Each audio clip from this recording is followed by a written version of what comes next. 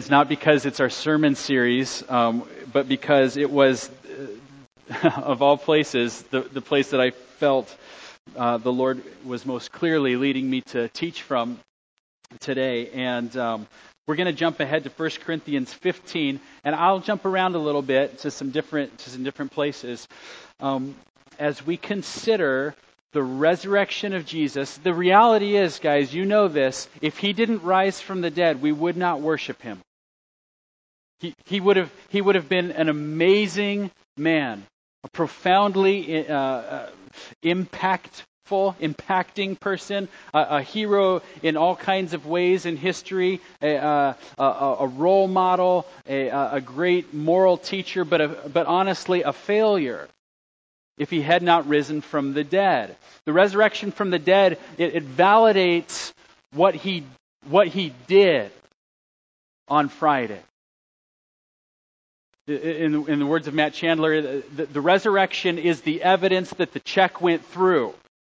Jesus pays a debt for our sin, and on Sunday rises from the dead. And it's a validation, yeah, it was good. It was good. The Father says, I'll take that. It vindicates him. He made all these claims. I mean, you guys have heard the Lewis quote. He's either a liar or a lunatic or the Lord. He made these claims. I am the way and the truth and the life. Nobody comes to the Father except through me. I'm the good shepherd. I'm the gate. I am. These claims that he made. And when he rises from the dead, it vindicates those claims. He is indeed who he said. He rode into Jerusalem. We read last week, he rides into Jerusalem on a donkey. The people are praising him as king. The Pharisees are like, don't let them do that. He's like, I'm cool with it. Okay, if he doesn't rise from the dead, he's a big failure on Friday. Romans chapter 1 says that the resurrection declares him to be the Son of God. 1 Corinthians 15:20 says that he's the first fruits. You know what the first fruits are? The first fruits are when you have the harvest and things start to get ripe. The first ripened fruits, you take them as the first fruits, and it's an indication of that the rest of the harvest is on the way. Jesus' resurrection is the first fruits of a coming resurrection in which we will be raised up with him. We worship him because he rose, and if he didn't rise, Paul says we'd still be in our sins. We would not worship him. So this is huge. And we all know that. And I'm sure we can all learn more about what's taking place when Jesus rises from the dead. I have three things I want to look at today with relationship to Christ's resurrection. The first one comes mainly from this text, these first 8 verses in 1 Corinthians. And I'm just going to read it again. I know that we have a scripture reader come up and read, and then I usually read through the whole thing again, but it helps me. And maybe it helps you too, because we're going through it a couple times. So let's just read this again. 1 Corinthians 15. Now I would remind you, brothers, of the gospel I preached to you. Here's Paul. He preached a gospel to the Corinthians. He's reminding them of that gospel, which you received, in which you stand, by which you are being saved. This gospel is what's saving them. If you hold fast to the word I preached to you, unless you believed in vain. Verse 3. For I delivered to you as of first importance what I received. Here's what Paul received in terms of the gospel. Here's the gospel he presented to them. That Christ died for our sins in accordance with the Scriptures. Verse 4. That he was buried. That he was raised on the third day in accordance with the Scriptures. And that he appeared to Cephas, then to the 12, then he appeared to more than 500 brothers at one time, most of whom are still alive, though some have fallen asleep. Then he appeared to James, then to all the apostles. Last of all, as to one untimely born, he appeared also to me. And the point is, the main point of the first thing I want to say is that he rose from the dead convincingly. Jesus rose from the dead convincingly. If you're taking notes, that would be your first point. It was convincing. Notice in verse 4 that Paul goes out of his way to say, not only was Jesus Christ, not only did he die for our sins in accordance with the Scripture, but verse 4, that he was buried. I mean, he was dead. You've heard the swoon theory, maybe, that Jesus passed out, maybe blood loss, passed out, and then he swooned, and then they took him down. They thought he was dead, but he wasn't really dead. He swooned, and then they took him into the tomb, and the dampness and the coolness of the tomb revived him, and then somehow he had the strength still to move this 2-ton rock and whatever, and then he probably took out the guards and the swoon theory. Okay, no. He was dead. He was completely dead. He was buried. That's the point of that little phrase. Jesus died according to the Scripture. He was buried. And the point of saying that is that his resurrection was a bodily resurrection. His body was dead, and then he was raised on the third day according to the Scriptures, and he appeared to all these people, hundreds and hundreds of people that Jesus appears to. And some of them have fallen asleep, but most of them are still alive. Point is, Corinthians, you can talk to all these people. You can go verify that it was a bodily resurrection. Remember, we looked at the end of chapter Luke a couple weeks ago. Jesus proves to them it's real body. Let me have some fish. He eats some fish for them to help them understand that he's not a spirit man. He's not some ghost Casper dude. He's a resurrected human being. He was totally dead. He's totally alive. It was totally convincing. There are hundreds of people that you can go talk to. His resurrection was a convincing resurrection. But there's a group of people among these who have been saved that I want to look at, because there are some people who are singled out, like Cephas, right? In verse 5, he appeared to Cephas. Cephas is Peter. Interesting. Why does he go out of his way to say that? In Mark's account of the resurrection, Mark says something similar. Let me read this to you. Mark 16, verse 5 and following. And entering the tomb, these two young women, these women, they saw a young man sitting on the right side, dressed in a white robe, and they were alarmed. And he said to them, "Do not be alarmed. You seek Jesus of Nazareth, who was crucified. He is risen. He is not here. See the place where they laid him? But go, tell his disciples and Peter." Interesting. Because Peter's one of the disciples, right? Go tell his disciples and Peter that he's going before you to Galilee. Peter there was some unique thing about Peter. He needed to know that Jesus rose from the dead.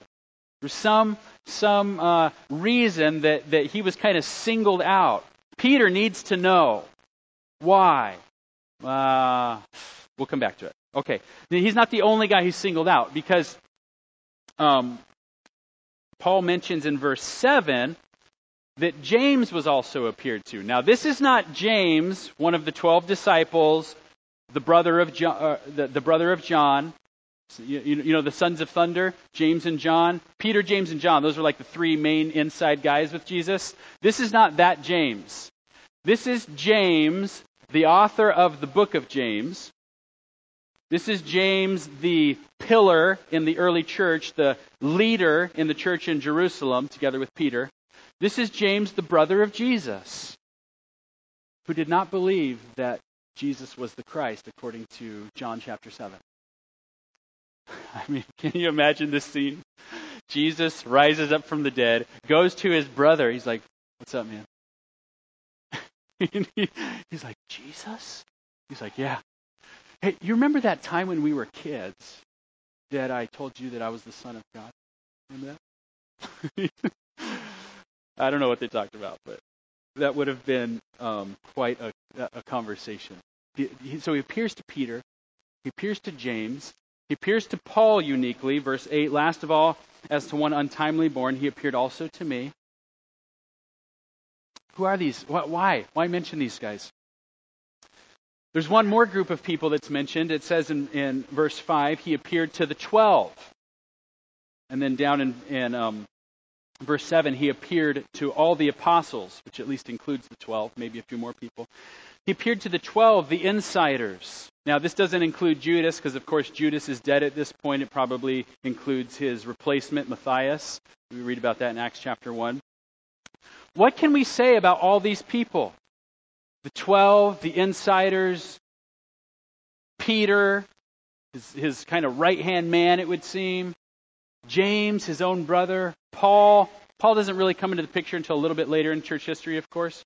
What is it about these guys? And I think one of the things that we can say is that these men were total failures. They were total failures. The night that Jesus is betrayed, what's Peter doing?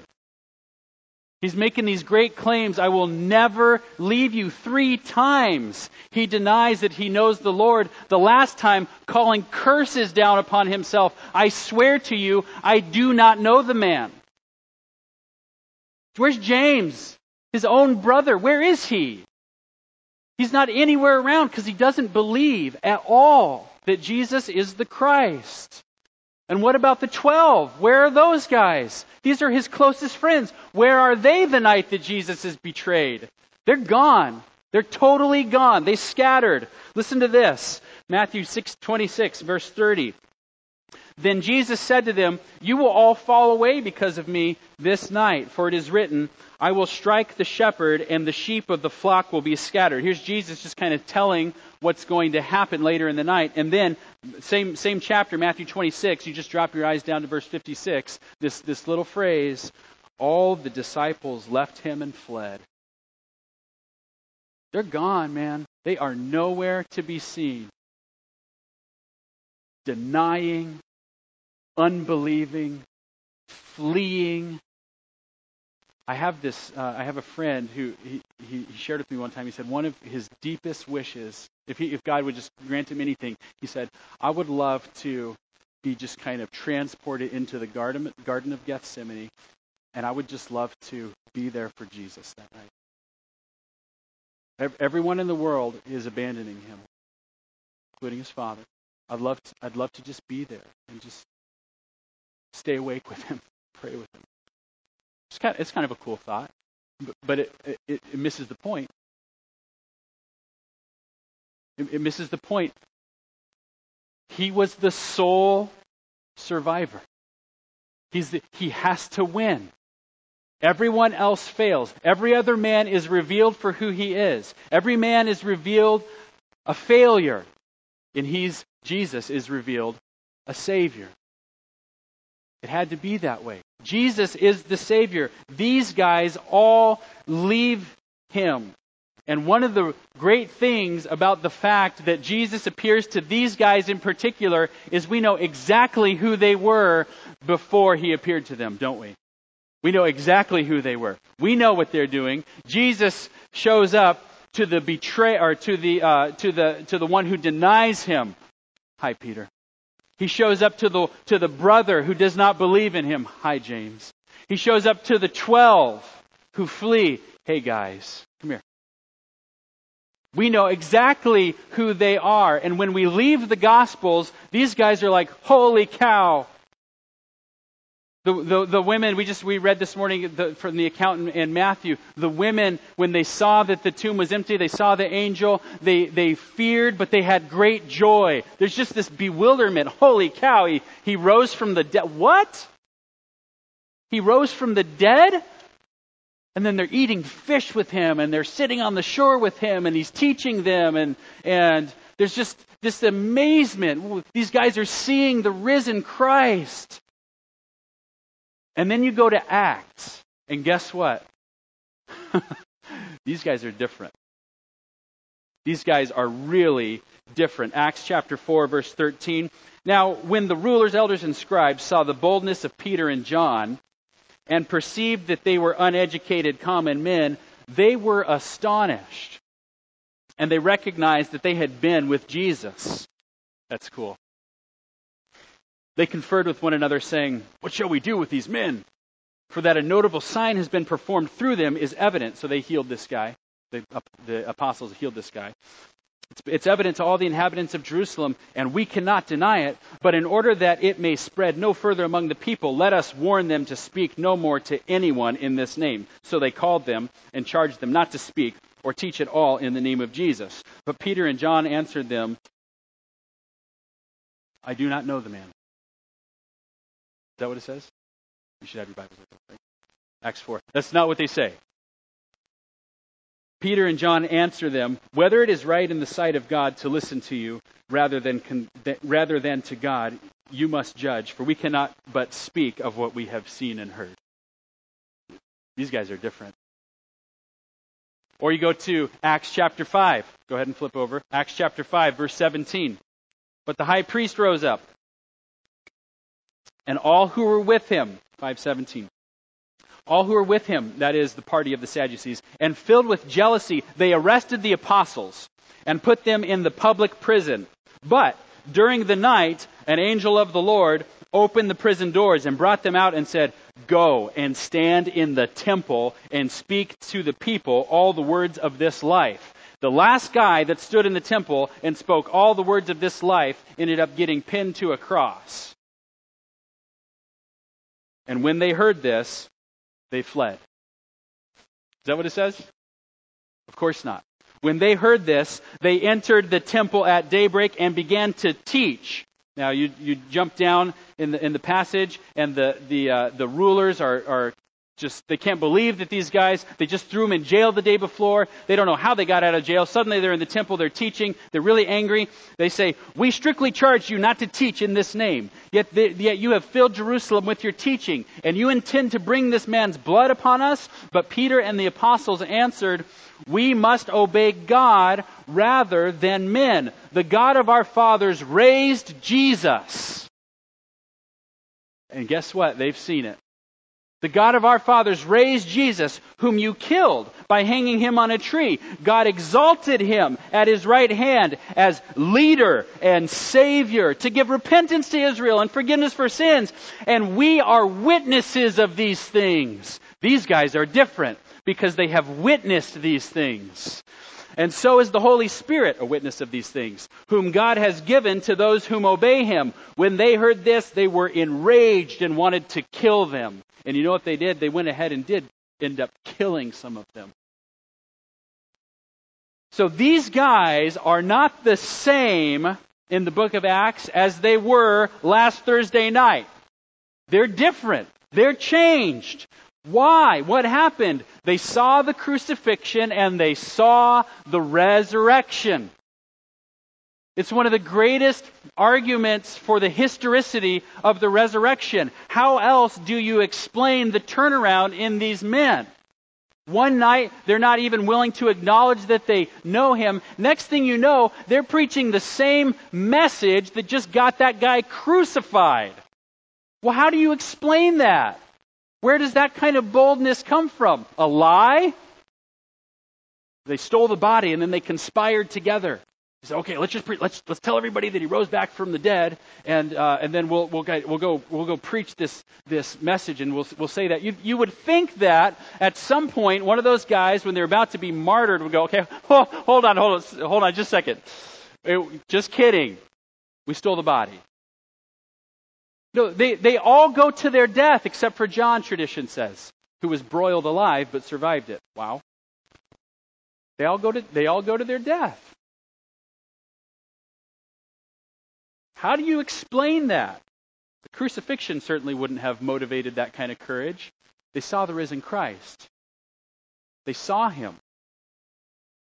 Because if you're convinced that Jesus rose from the dead, it changes the whole game. It changes all your categories. It blows your mind. You can't think the same way. These guys saw Jesus. They thought he was the Messiah. They really did believe that he was the Messiah. "You are the Christ, the Son of the living God," Mark chapter 8. So they believed. But then he died. Like, well, now what do we do? Well, then he rose back from the dead, and it's game over. Dude, he's alive. The dude is invincible. You can't stop him. He knows exactly what he's doing. He died and he rose from the dead. And it changes everything. Just changes everything. You'll live your life differently if you're convinced that Jesus rose from the dead. I want to be on his team. You can't kill him. And if you belong to him, guess what? You're invincible too, in the same sense that he was. You're coming back. Just think about Thomas here. John chapter 20.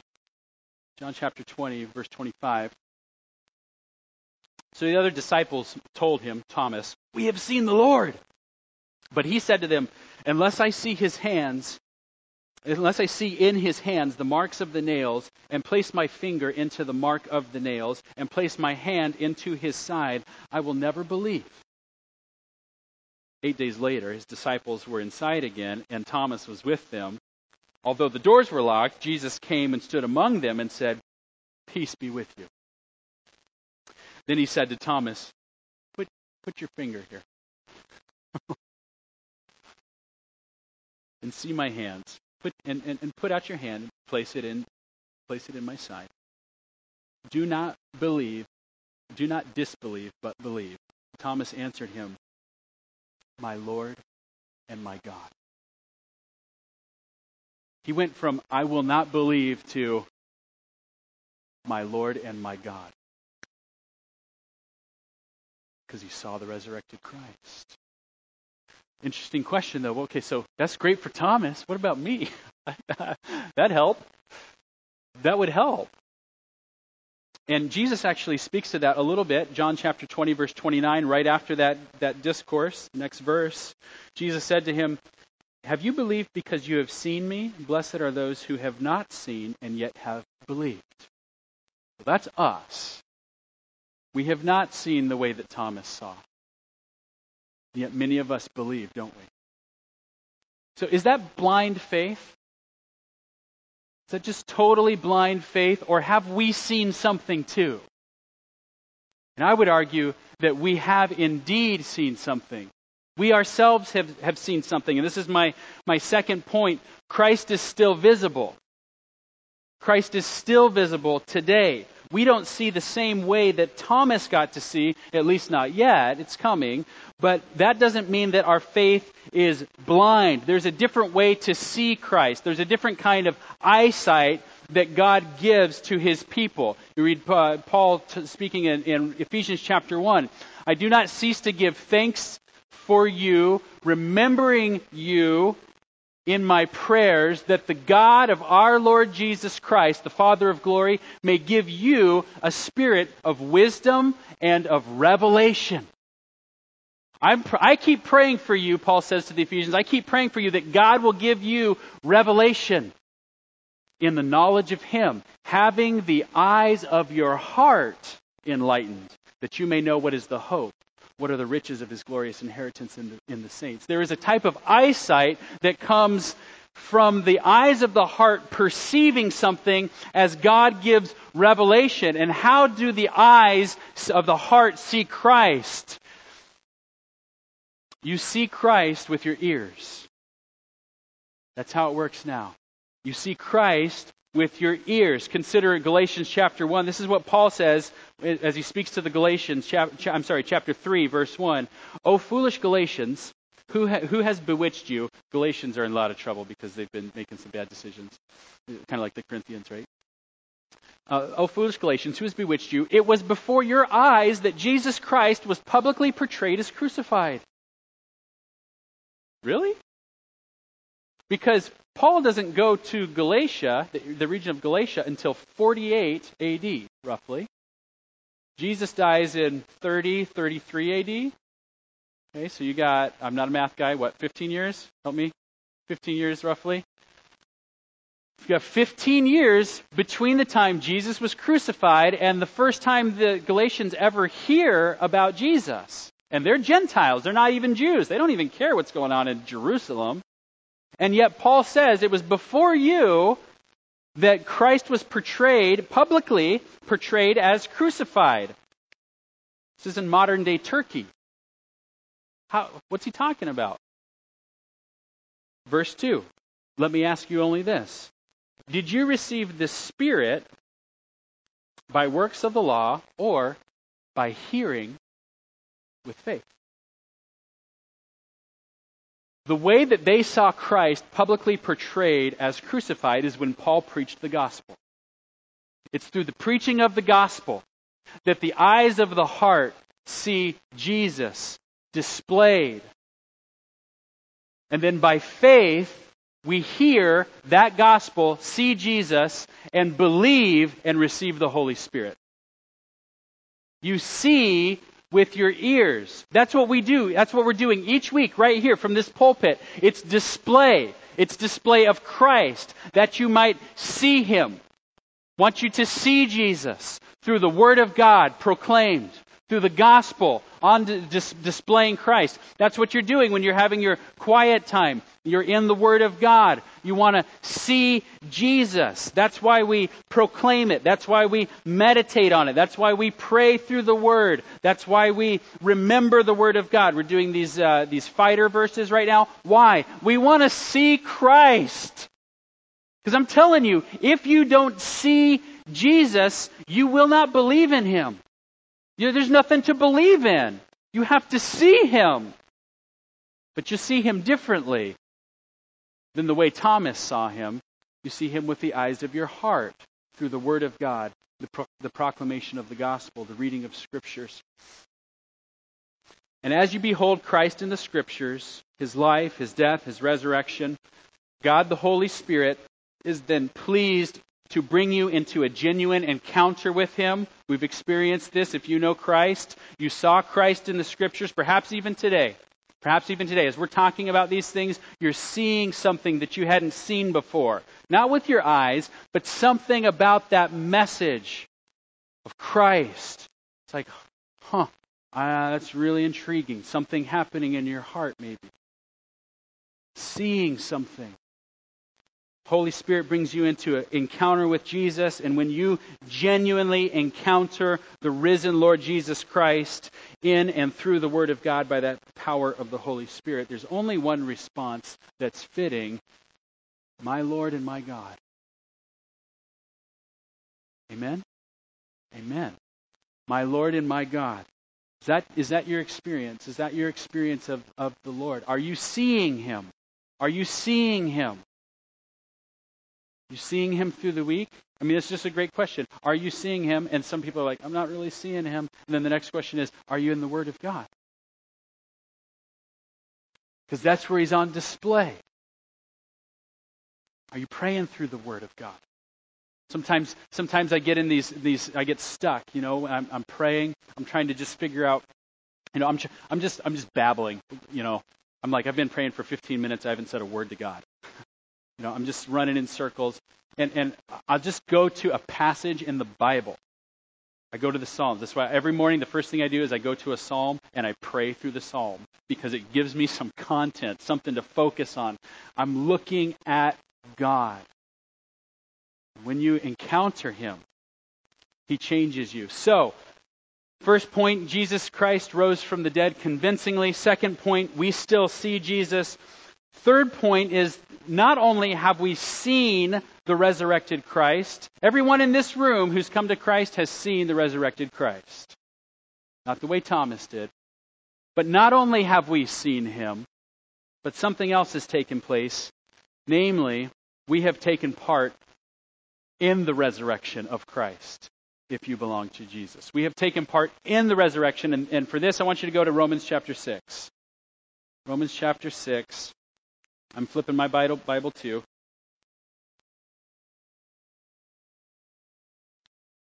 I'm just going to read you the first 11 verses, starting in verse 1. Romans chapter 6, verse 1. What shall we say then? Are we to continue in sin that grace may abound? By no means. How can we who died to sin still live in it? Do you not know that all of us who have been baptized into Christ Jesus were baptized into His death? We were buried, therefore, with Him by baptism into death, in order that just as Christ was raised from the dead by the glory of the Father, we too might walk in newness of life. For if we have been united with Him in a death like His, we shall certainly be united with Him in a resurrection like His. Let me just pause right here. Okay. When Jesus died, if you belong to Him, there's a very real sense in which you died too. He died your death for you. He died for sin. You have sin. You belong to Him. When He died, it was your sin He was dying for. It was your punishment He was taking. He died your death for you. Well, guess what? 3 days later, He came back up. And guess who's in Him? You are, if you put your faith in Christ. So you are united to Him in His death. You are united to Him in His resurrection. This is where the power of sin was severed over your life. Let's keep going. Verse 6. We know that our old self was crucified with Him in order that the body of sin might be brought to nothing, so that we would no longer be enslaved to sin. For one who has died has been set free from sin. Okay, you've been set free from sin because you died. Because Jesus died your death for you. Because you belong to Him. Verse 8. Now, if we have died with Christ, we believe that we will also live with Him. We know that Christ, being raised from the dead, will never die again. Death no longer has dominion over Him. For the death He died to sin once for all. Your death for sin has already been died. He died once for all. But the life He lives to God. So, here it is. You also must consider yourselves dead to sin and alive to God in Christ Jesus. You must consider yourself dead to sin and alive to God in Christ Jesus. Right now, if you're in Christ, dead to sin, alive to God. Because you're in Him. And death is a thing of the past for Jesus. He died, He came back, He can never die again. You're in Him. Game over. For us. This is awesome. Let me apply this to two groups of people. The first group is perhaps some of you who maybe don't know Jesus. Maybe you grew up in church. Maybe you've been coming to New Hope for a long time. Maybe you're a visitor here today. I don't know I don't know who I'm talking to right now, except I think there might be people or a person or several people here who don't know this yet. Don't know Him yet. And the way that this applies to you is that right now, I invite you on behalf of Jesus Christ, receive Him. Put your hope in Him. There's some long list of failures in your life. Some pain because of the awareness of sin that's rotting in your heart. There's this constant guilt. There's this constant sense that you are not right with God. And your life is living testimony of that, even though maybe other people don't know that. You know it. It's just not right. Jesus died a death for the sin that's hanging on, for your sin, the sin that is in you. He died a death for that, so you don't have to die it. He can take it. He can take it. He can take the judgment for that, and He can now give to you newness of life, the Holy Spirit. You can live differently by the grace of God. You can have your sins removed. This is the gospel. This is the good news. Christ died for our sins according to the Scriptures.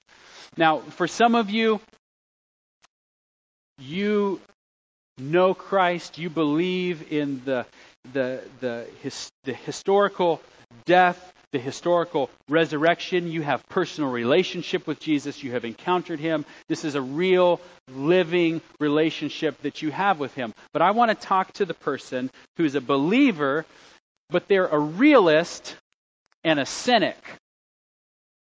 Let me explain that. They're a realist, but they're a cynic. And they're a realist in this sense. You know you don't have your act together. Right? Your spouse knows it too. Your friends know it. Your coworkers know it. You realize, hey, I don't have my act together. Okay, and maybe you know you don't have your act together, and everybody else thinks you have your act together, but you really know, hey, I just have this trail of brokenness, broken relationships, sinful brokenness, sinful habits, sinful decisions, sinful fantasies, sinful discontentment. You name it. I'll just let the Holy Spirit do His work right now. Whatever that is in you, you believe in Jesus, but there's this realistic realization that your life is just not what it should be. And that's a good thing. That's a good thing. Because really, that should be every Christian. You know it's not what it should be. You're a realist in that sense, and it's good, but you're a cynic. And this is what I mean by that. You refuse to believe that you have a new, resurrected identity. You refuse to believe that you have been united to Christ in His death and resurrection. You're a realist, right? Instead of being a realist who trusts in Christ with your failures, you're a realist who's under the cloud of your realism. And it just means you're a cynic. You're always living in the fullness of your identity as a person who is sinful, and you're always living in the fullness of your identity as a person who's a failure, and that's all that you see. That's all that you just keep telling yourself, hey, this is just the way it is. That's all you see. It's just this big rain cloud. And people can go two different directions when they kind of feel that way. One is they just start working like crazy to try to make their life better. Just work harder. Be a better employee. Be a better husband. Be a better father. Be a whatever. Be a better. Just working. You're busy, and what's motivating you to busyness is just this sense of the weightiness of the condemnation. It's over your life because you're just realistic about your sin. That's one way that people go. The other way that people go is they're just a realist. Hey, they know that they're in bad shape, and they try to, they just become hopeless. And just living under the rain cloud of this hopeless situation. Like, this is just the way I am. I've always struggled with this. I'm never any different. It's never going to be any different until I die. In fact, I wouldn't mind dying. And some people are working, some people are just depressed, and the reality is, okay, good that you're a realist, but hey, you need a bigger view of things. That person died. That's what the cross is all about, to take care of that person. You died with Him. He died the death that person deserves. You keep living in that identity, but that person's gone. And you have been raised up into newness of life. There's a new way to live. There's a new identity. You have passed from death to life. There's hope. You live in the reality of the resurrection. Amen. Thank you.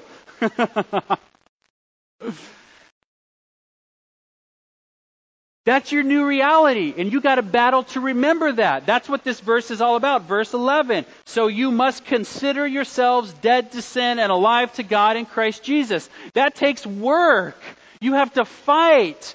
You are alive to God in Christ Jesus. You are alive to God in Christ. There is therefore now no condemnation for those who are in Christ Jesus. This is so awesome. Romans chapter 8. Listen to this. It's talking about the Holy Spirit here. You, however, are not in the flesh, but in the Spirit, if in fact the Spirit of God dwells in you. This is Romans chapter 8, verse 9. Anyone who does not have the Spirit of Christ does not belong to Him. But if Christ is in you, although the body is dead because of sin, the Spirit is life because of righteousness. Verse 11, if the Spirit of Him who raised Jesus from the dead dwells in you. Okay, the Spirit that raised Jesus from the dead is the same Holy Spirit that lives in you, resurrected Christian. If the Spirit that raised Jesus from the dead dwells in you, He who raised Christ Jesus from the dead will also give life to your mortal bodies through His Spirit who dwells in you. So then, brothers, we are debtors not to the flesh to live according to the flesh. For if you live according to the flesh, you will die. But if by the Spirit you put to death the deeds of the flesh, of the body, you will live. So how do you live by the Spirit? That's how I want to live. I want to live resurrection life. I don't want to live under the condemnation rain cloud of my old identity. Hey, I'm a realist. I know that I'm lousy at a billion things. That's me. But Christ says, that's the old you that was crucified. There's a new you. There's a launching of a new creation. There's a spirit alive in you now. It's the resurrection spirit. The same spirit that rose Jesus from the dead. He can give you life now. New life. I want to live by that spirit. How do you do that? You just go through the rest of Romans chapter 8 and you watch this. This is so awesome. Verse 15, the spirit of adoption as sons, it cries, Abba, Father. That spirit bears witness with our spirit that we are children of God, heirs with Christ. Over in verse 23, adoption as sons, redemption of our bodies. Verse 31, if God is for us, who can be against us? You get the sense that the person who's living by the Spirit is a person who's just completely given over to the fact that God has done for you what you cannot possibly do for yourself, and your hope is in Him. If He's for you, who can be against you? Live that way. Live that way. That's how you live in light of the resurrection. I'm different. By God's grace, hey, I got problems. Jesus took care of that on the cross. I want to live new now with hope in Christ. If He's for me, nothing can separate me from the love of God. That's how Romans 8 ends. Nothing can separate you from the love of God, which is yours in Christ Jesus. No condemnation. Hey, folks, new creation has begun.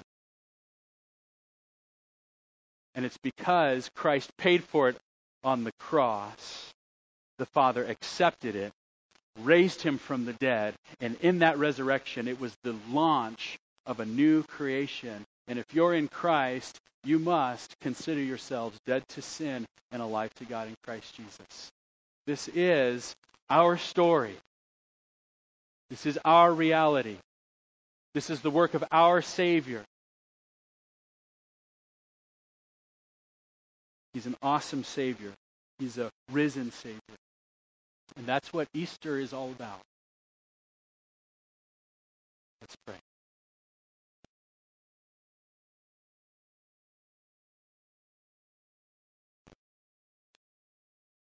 We do thank you, Lord, that you have in your grace rescued us from sin, rescued us from death. You've taken the sting away from death because of the resurrection. If Christ had not been raised from the dead, we would still be in our sins. But it's not the case because He rose convincingly. And we have seen it by your grace through the Scriptures, through the preaching of the gospel. And we have taken part in it. Would you help us to consider ourselves to be dead to sin and alive to God in Christ Jesus? And as we worship now, Lord, would you just allow us to express to you that we think you are an awesome Savior? Would you allow that resurrection, worshipful, hope-filled, grace-loving, faith-filled identity to manifest itself right now? Would you appear glorious in our eyes? We just thank you, Lord. We thank you so much for this Resurrection Sunday. And we praise you and pray these things in Jesus' name.